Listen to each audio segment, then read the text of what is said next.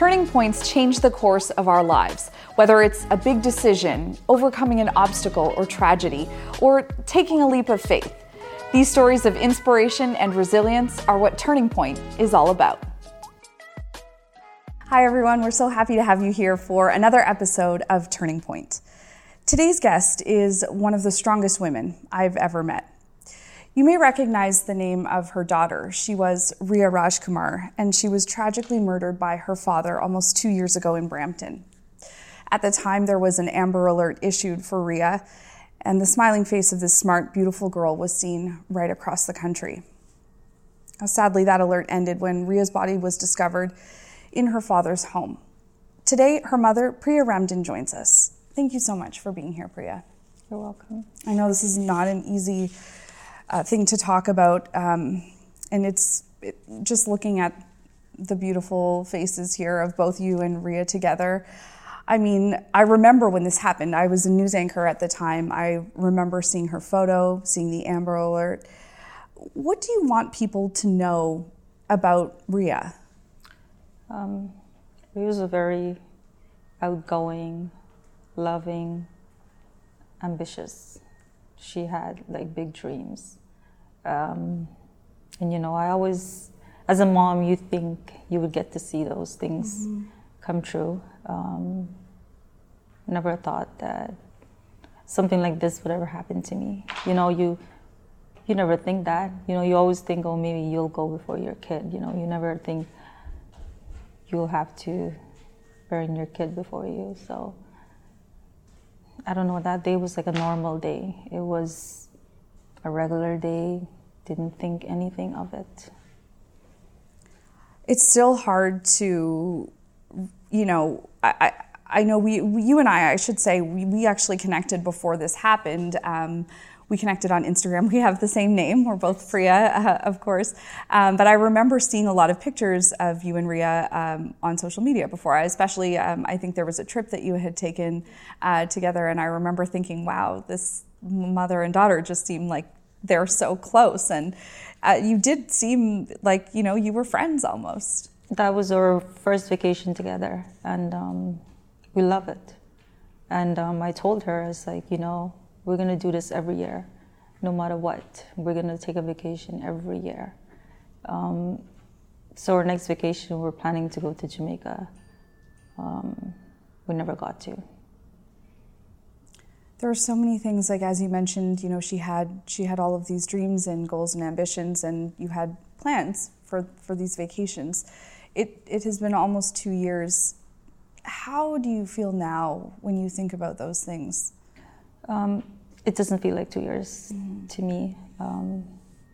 It still feels, I think I still don't believe it happened, even though I know it happened. But I still can't believe Riya's gone. Like, it may sound weird, but sometimes in my head I feel like, okay, she's on a vacation, or like she's gonna come back. I don't know if that's my way of my brain helping me to deal with it. I don't know. But I know she's not here. But it still doesn't feel real. It doesn't, you know. It was both of us' birthday. That day we got up. It was a regular day. Like, she's supposed to be going to school, and I got up and I was like, you know, I'm home today, you should stay with me too. So I woke her up, like the way I would wake her up every day. I go into the bed, I hug her, kiss her up. I always wake her up like that, because then she wake up in a good mood, you know. So I was hugging her up, kissing her up, and telling her, you know, it's your birthday, get up, we gotta go. We're gonna go do our nails. So she got up, I made her favorite tea, give her something to eat, and we went to the nail salon. We did our nails, and we came back. And she was so excited to go. Like, her dad, you know, he wanted to see her. And he was begging me to see her, because he called like last minute. Again, he always does this. So I got her dressed, and she's like, she was gonna go wear like a regular outfit. And I was like, no, it's your birthday, like get dressed up, you know? So then she put on a dress and she's like, Mom, can you curl my hair? And while I was curling her hair, I was doing it with a curling iron, and I kind of forgot how to do it. So she went on her iPod and she looked up a video and she's like, Mom, this is how you do it.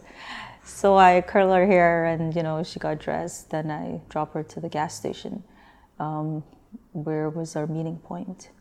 And she got out of the car, and usually she'll get up, take her seatbelt off, and she'll lean forward and she'll kiss me. Like she'll kiss me 3-4 times. That was the only thing that was, I don't know, I think she was a little excited that day. She took her belt off. She opened the door and she's like, bye, Mom, see you later. And she left. We didn't kiss each other, and that's something we always did. Because, you know, sometimes you see shows and you'll see like people never get to say bye, and then they regret it. And that was something that both of us always practiced, kissing each other. But we didn't do it that day. I don't know why. It's heartbreaking, and even though there were obviously so many times before that, like you said, where you always made sure to give each other a kiss, and I'm sure when you think back on that day, I'm sure it's hard to think about that. But also we were going for dinner, so we both of us birthday, we probably didn't think too much into it. She wanted to get there as fast as she can to come back, and so maybe, I don't know, maybe that's why it didn't happen or what, I don't know. But I went home back, and you know, I took a shower and I put my robe on, and I was waiting for his phone call at 5:30 to get her. So then I was gonna bring her back home, and she was gonna change, and we both were gonna get dressed and go for dinner. Her favorite restaurant is Moxie's. So Ria's like, if she likes something, she'll stick to that. She wouldn't change. So I was like, are you sure you don't want to go somewhere else? She's like, no, I want to go to Moxie's. And then I was like, so what are you going to get to eat? I'm like, don't tell me you're going to get spaghetti and meatball again. She's like, yeah, Mom, that's what I'm going to get. I'm like, you have to try something different. It's your birthday. She's like, no, that's what I want. I'm like, okay. So when he called me at 5:30, it wasn't 5:30. It was around, I would say 5:20, 5:25. I answered the phone, so I thought he was calling me to say, you know, come meet me at the gas station. So I was like, oh, you're there? And I'm trying to put on my jacket. And he's like, no. He's like, you'll never see Ria again. And I was like, what do you mean? And he's like, you'll never see her again. And I was like, can I speak to Ria? And he's like, no, you can't speak to her. I'm like, can I speak to Ria? And he's like, no, you'll never speak to her again, and you'll never see her again. And again, I was like, what do you mean by that? And he's like, me and Ria's gonna go to my dad. And his dad had passed away 3 years ago. And from the time he said that, it's just his voice. And even the background, like, because he's a person that always have his TV on, you know, there's always some kind of noise. It was so silent. It was just something about it that told me something is not right. And I just grabbed my jacket and I grabbed my keys, and I didn't even close my door or anything. And I just drove to the police station, where I drove to this building. It's on Derry, like just as you cross over Ontario there. So I thought that was a police station. Like, I mean, who knows where police station is? It's not something you look for and memorize, or I didn't know it wasn't. So I got there, and there was a security guard in front, and I'm saying to him, I'm just repeating what he said to me. And then, like, he didn't know what to do, and the cop was passing by, so he stopped the cop, and he's repeating what I said. And I'm repeating myself too. And the cop said to me, oh, this is not the police station. I'll give you the address. looking back, in that moment, I wasn't thinking, So I took the address, I put in my GPS, and I'm driving there. And it probably was less than 5 minutes away, but it felt like hours driving. Of course, like in that moment, you are panicking, I'm sure, and you're my trying to get legs there. were shaking. Like my legs to mash the brake and the gas. It was like shaking, and I'm trying to control my legs from not shaking so I can drive and get there. And this police officer didn't offer to call to report it for you?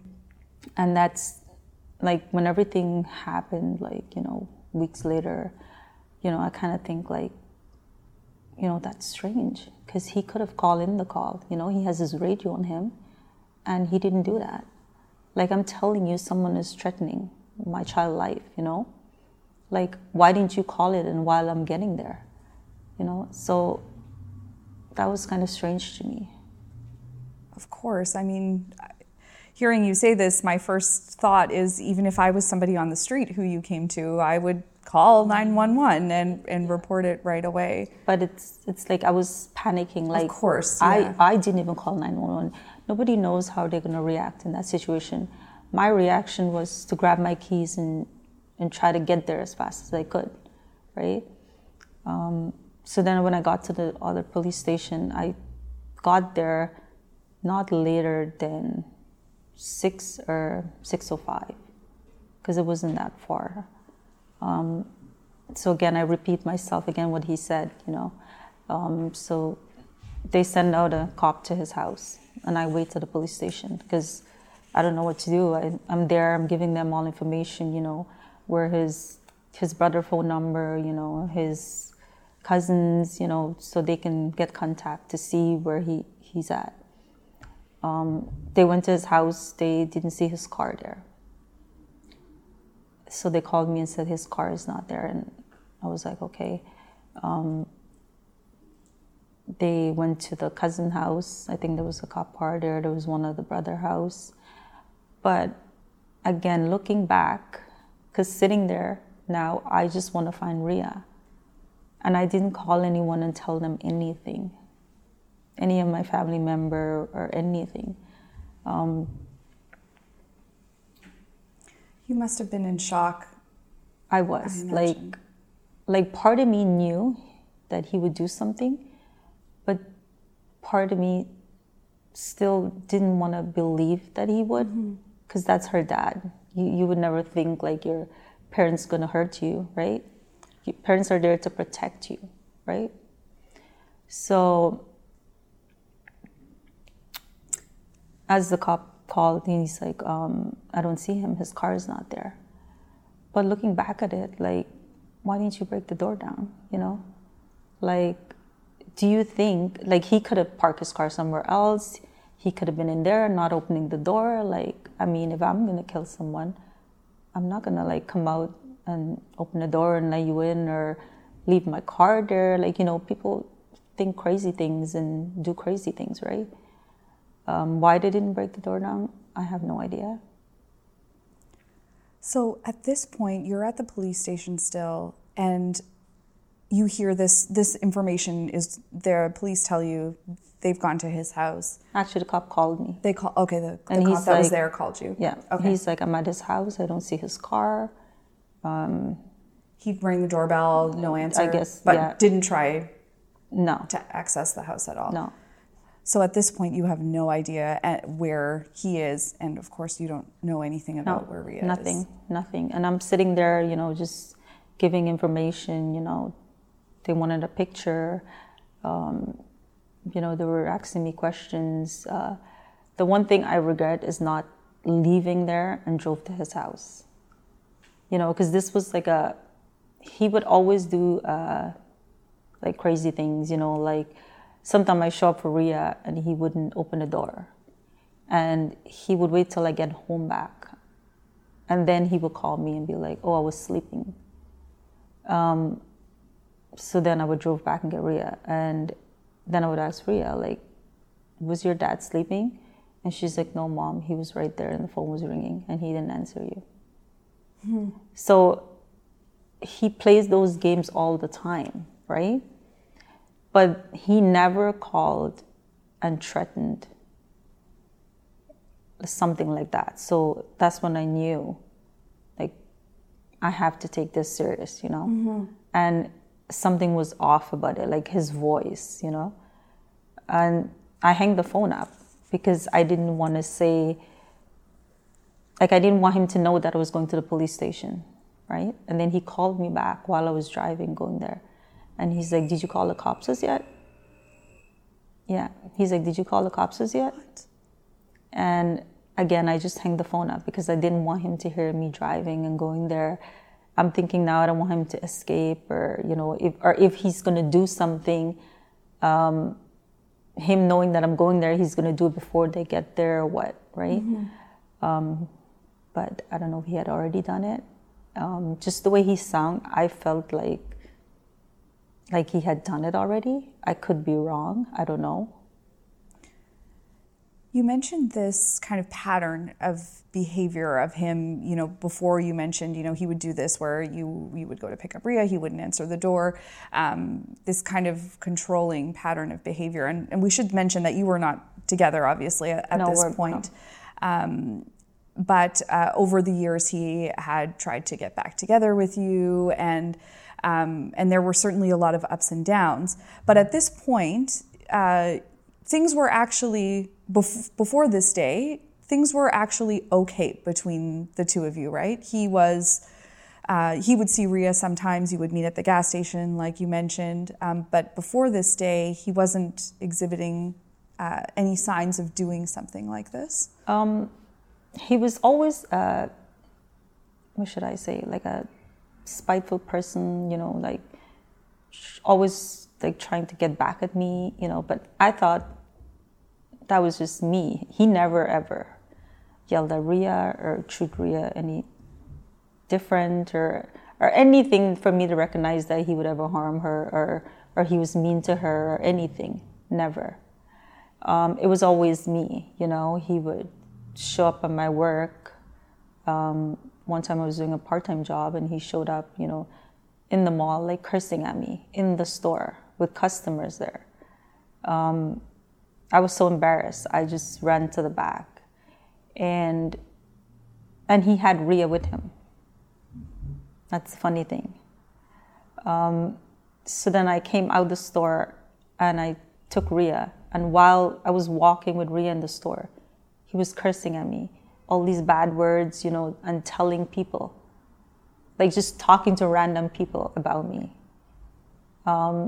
Again, I didn't go to the cops because I always try to keep calm and not go to the cops because I don't want him to, you know, get more upset and, you know, take it out on me, because he's a person, he doesn't know how to let go of things. Like, he would curse you about it over and over and over. When Ria was a baby, I called the cops on him because he came into my apartment, like, you know, trying to bully me. We got into an argument. I called the cops. He got charged.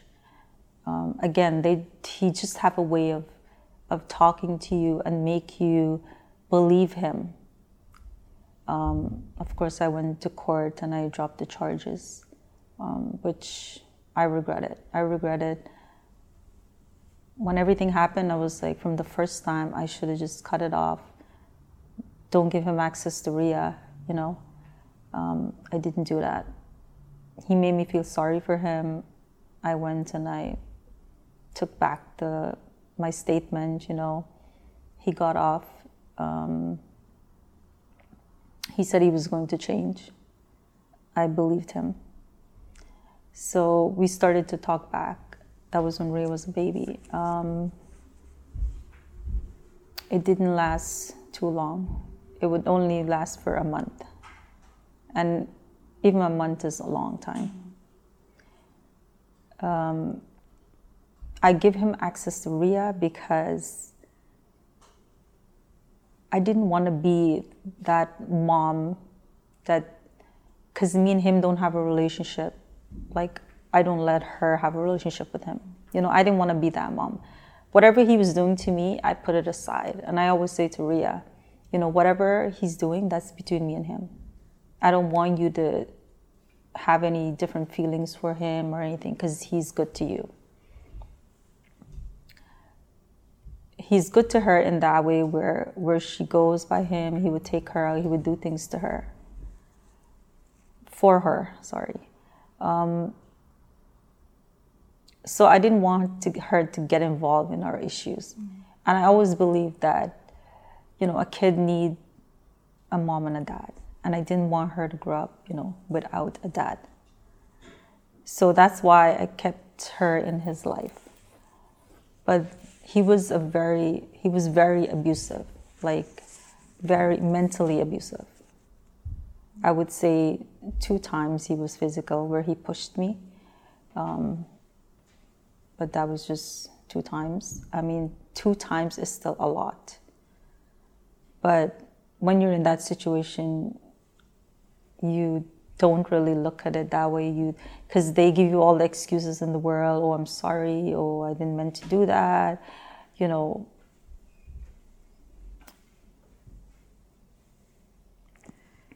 And looking back now, I mean, you know, I think as you say, you know, in those situations you have a child together, you're thinking about what's best for her. I mean, you can't blame yourself, you know, for any of this. I think there was no way to ever predict that something this horrible would have happened. No, never. If someone was to tell me that, you know, he would harm Ria, I would say never. And to do that to her on her birthday, I still can't get over that. I still can't get over that you didn't even take her out for a meal. You didn't even let her enjoy her birthday. You didn't let her come home back to see me, you know, like, you didn't even give her the chance to speak to me. Like, I don't know what kind of a person you are. Like, not even give her the chance to speak to me. I don't understand that. It's so horrific, the whole thing, the fact that it was her birthday, it was your birthday, it was Valentine's Day. This was February 14th. And now, you know, he calls you, says something threatening that you're never going to see Ria again. You end up at the police station. You're still waiting for information at this point. You don't know where he is, where she is. When do you get that next piece of information? To give you exact timing when I got that information, I don't remember. There's a lot of things about that night after I got that information. It's like a blur. Like, yeah. I can't remember. I don't even remember if I scream. I don't remember if I cry. I don't remember my reaction. I mean, I think it was around, I want to say around maybe 2 or a little later. At 2 a.m.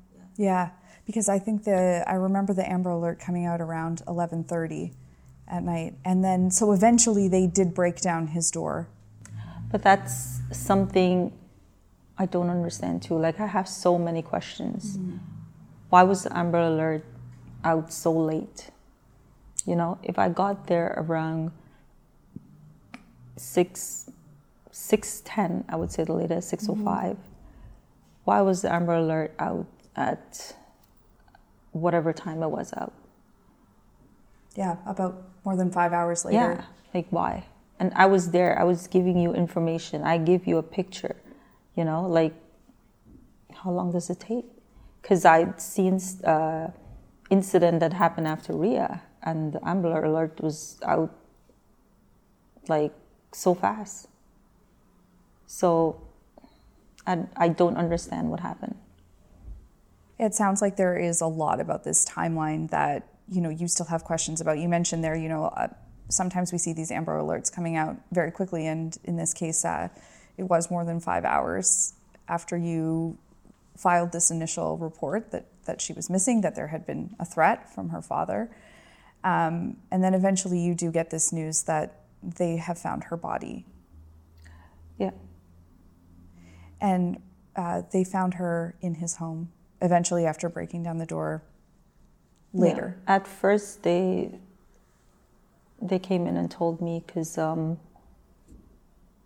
while I was there, I ended up calling one of my cousins, and I didn't want to say to her where I was or what was going on, but she could have told like something was wrong. Mm-hmm. And she kept saying, "Priya, what is it? What is it?" And I just broke down crying to her and tell her, "It's Riya. You know, it's Riya. He said he's going to kill her." Because I know what that meant when he said me and Riya is going to go to my dad. And she, she tried to convince me. She's like, no, he won't. He won't do it. He loved Riya. And I was like, no, he's going to do it. So then they came there with me, and she's like, "I'm coming." And I'm like, "No, don't come. It's okay." Because, and that's something I learned, to open up a little more to people. Because I was very private with my life. I don't tell anyone what he was doing to me, or, what I was going through with him. I kept everything to myself. Even Riya didn't know, because, if I want to cry, I would go into the washroom, and that's where I cry. And a few times I come out of the washroom, and Riya would be like, "Mom, why is your eyes so red?" And I would say to her, the soap went in my eyes when I was taking a shower. I would make excuses because I never want her to see me sad. So they came there with me, and the cops came in the room, and they said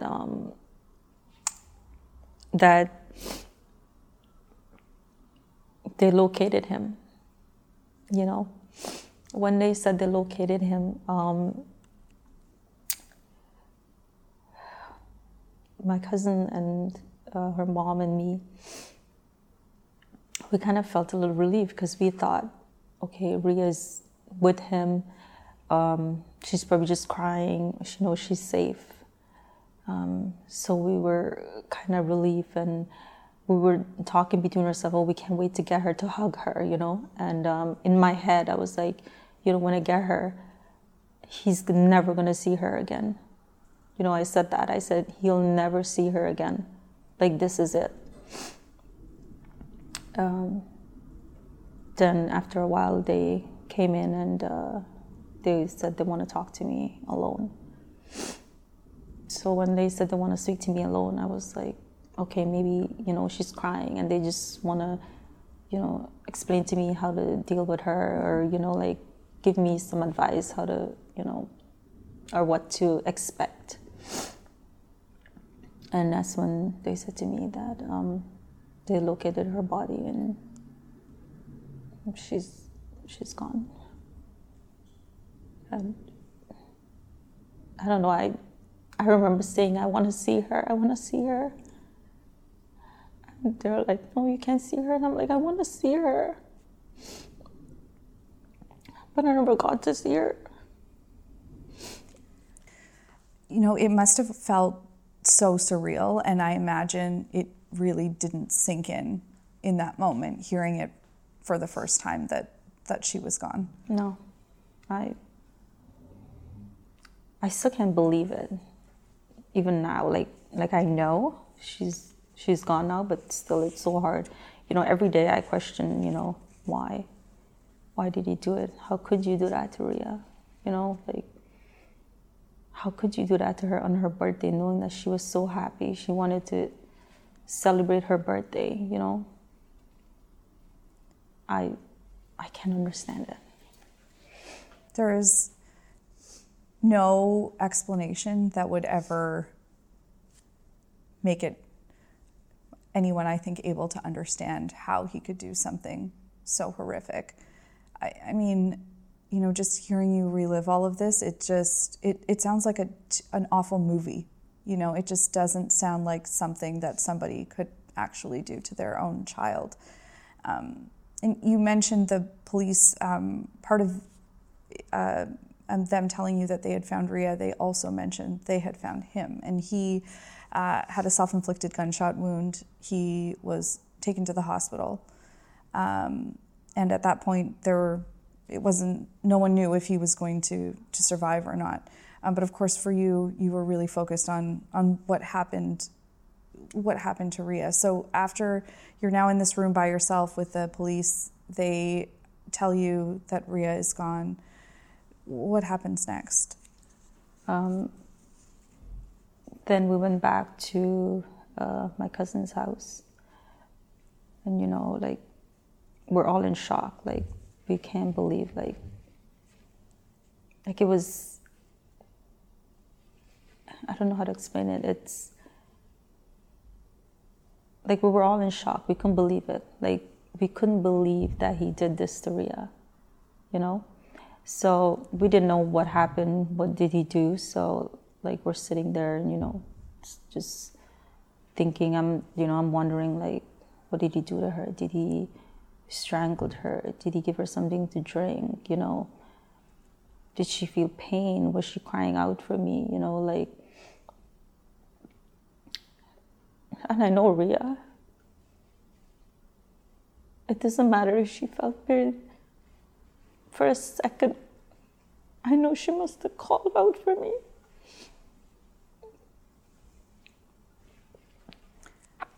And that hurts me that I couldn't save her.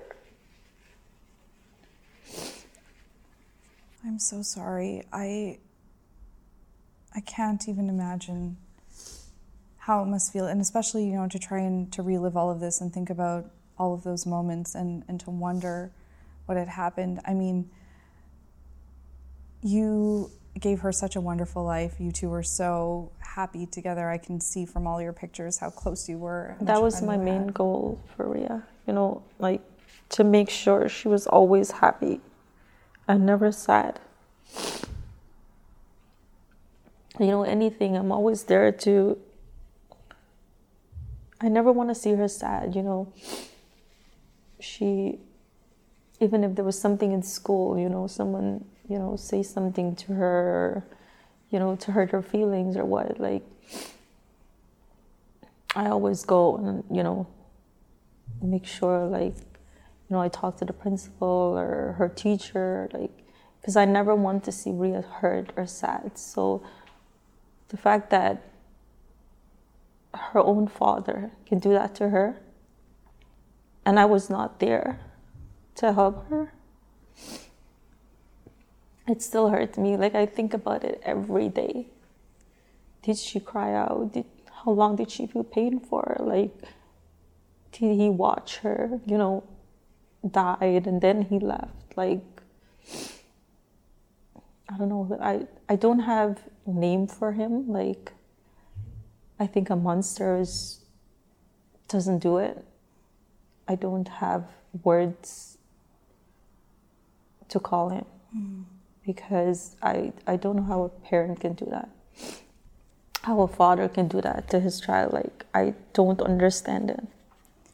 And you were, of course, never able to ask any of these questions or get any of these answers because he died about a week after this happened. And that was the same day that you had Ria's funeral as well. Yeah. What was it like when you got that news that he had died? To be honest, I felt no emotions for him, nothing. You would think this is a person, the father of your child, someone you were with. You would think you would feel something. I felt nothing, absolutely nothing. But I think he got off really easy. I wanted him to survive.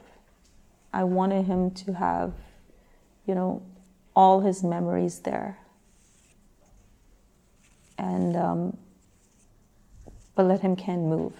But he should have all that memory there and have to think about it every day. What you did to Ria. But he got off. He got off really easy. Yeah, and you never got the answers to your questions. Never. And also, I I didn't even get the chance. Like, I didn't get that chance the way he was in the hospital, you know, and his family got to see him there. I didn't get that chance with Ria. I dropped her off and that was it. I never seen her back. You know, I give you my child. She was happy, healthy, and this is how I got her back from you. None of it is fair or explainable. I mean, it just isn't. And I'm sure it's just as horrifying to think about now as it was on the day it happened in the weeks after. I know it took a while to get information from the investigation. We talked a little bit about, you know, the initial contact you had with the police and how things unfolded in those first few hours. When you look back now, what do you wish would have happened differently? I felt like they didn't take me that seriously. I felt like walking in there, I'm not a person that go crazy and panic in situation, and you know, and that's one thing I always say I kind of hate about me. Maybe it's a good thing, but I feel like it's not a good thing. I don't panic in situations. I don't, like, maybe if I had walked in there like screaming, crying, you know, maybe they would have took me seriously. I don't know. But I felt like they didn't take me seriously, didn't believe what I was saying. I don't think they expected that to happen or whatever, but I think if someone walked in there and tell you someone is throwing a threat to harm someone, especially a kid, I think you should always take it seriously. You know, I think they should have broke that door down, right? Who knows if she had survived for a bit, or we'll never know. I don't know. Right? We'll never know. And that is heartbreaking to think about that. The what ifs, I think, you know. And I have those what ifs like every day, you know. I know it's been almost 2 years now, and you know, you have decided to share your story publicly now. What made you decide to start talking about what happened? You know, there's a lot of women out there that go through these kind of things, and if I can help one person with my story, you know, when all of it happened, I wasn't out in the media or anything, you know, I was focused on Ria. You know, but you see these things keep happening, right? After Ria, like, there was a few after. And I think we need to talk about it and put it out there. So if we can save even one person from going through what I went through, because it's not something you can ever get over. You learn how to live with it, but it's not something easy to live with too. And we need to talk about it and, you know, get this out there for women to know that, you know, don't fall for the, you know, I'm sorry and I wouldn't do it again. And no, if I can go back, I would never accept his first sorry. I would have walked away with Ria, and she probably would have been here today. And you know, a lot of people, you know, had asked me too that, why did you send her? Why? There was no way of knowing that he would have done something like this. There was no clue. He was always good to Ria. But it was me, you know, because he wanted to make up back with me. He was begging me, you know, he was calling me. I even have texts, like, he admit to how he did wrong to me years ago, and he was stupid, and, you know, he wouldn't do that again. You know, if you would only come back with me, you'll see. But I've learned not to fall for his words. You know, I had to move, that he don't know where I moved to, change my job so he doesn't know where I work, because he would show up and he would harass me.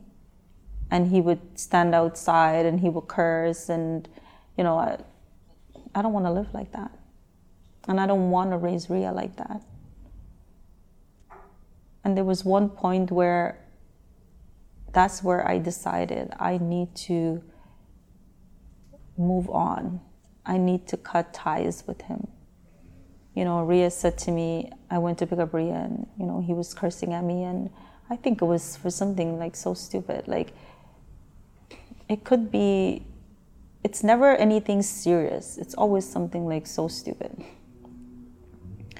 And then Ria said to me as we were driving off, she's like, Mom, I don't know why you let him speak to you that way.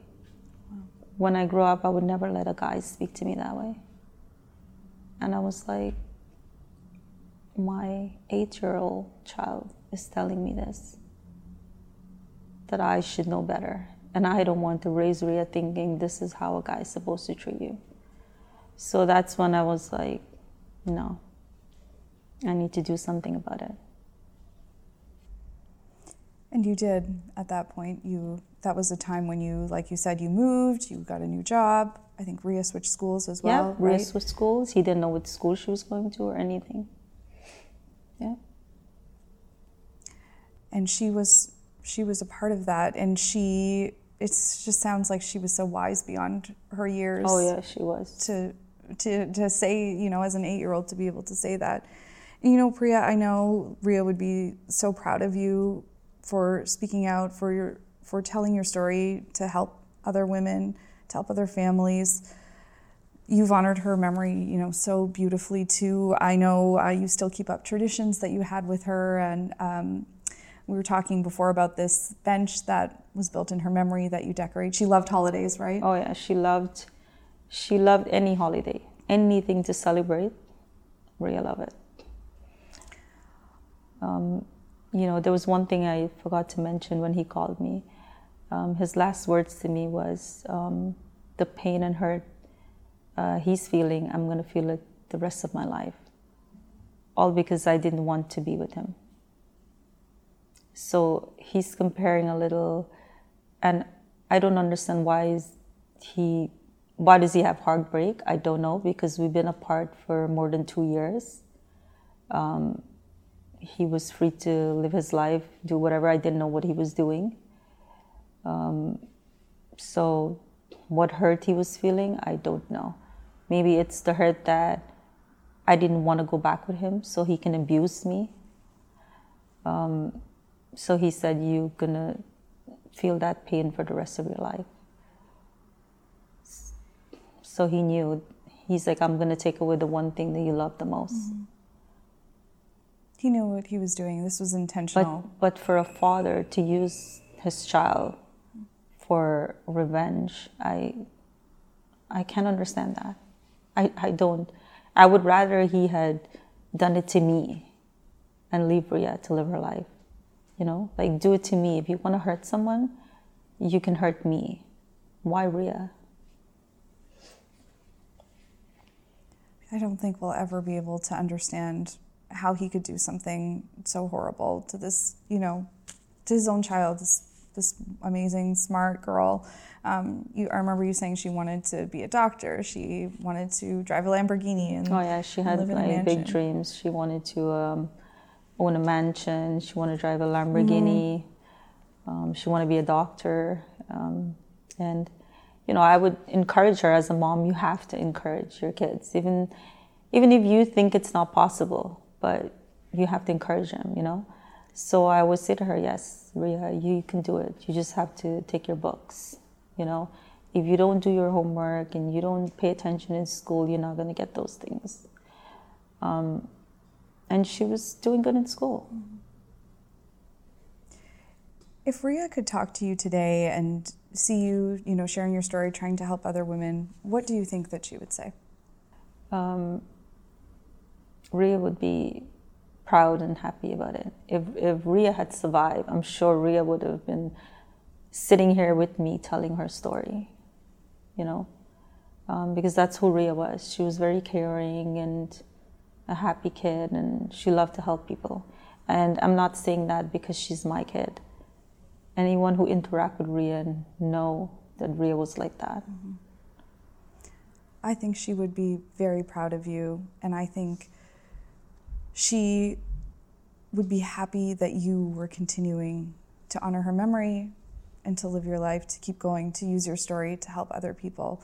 I thank you for being here today. I know this wasn't easy, and I do hope that your story can help other women. I hope so. I hope so too. Thank you again, Priya. Problem. Thank you so much to all of you who are listening today. And if you or someone you know is experiencing abuse, we will have links to resources that you can access on our website, priyasam.com. Thanks again for being here, and we hope you will join us next week for another episode of Turning Point. Until then, take good care of yourself and of each other.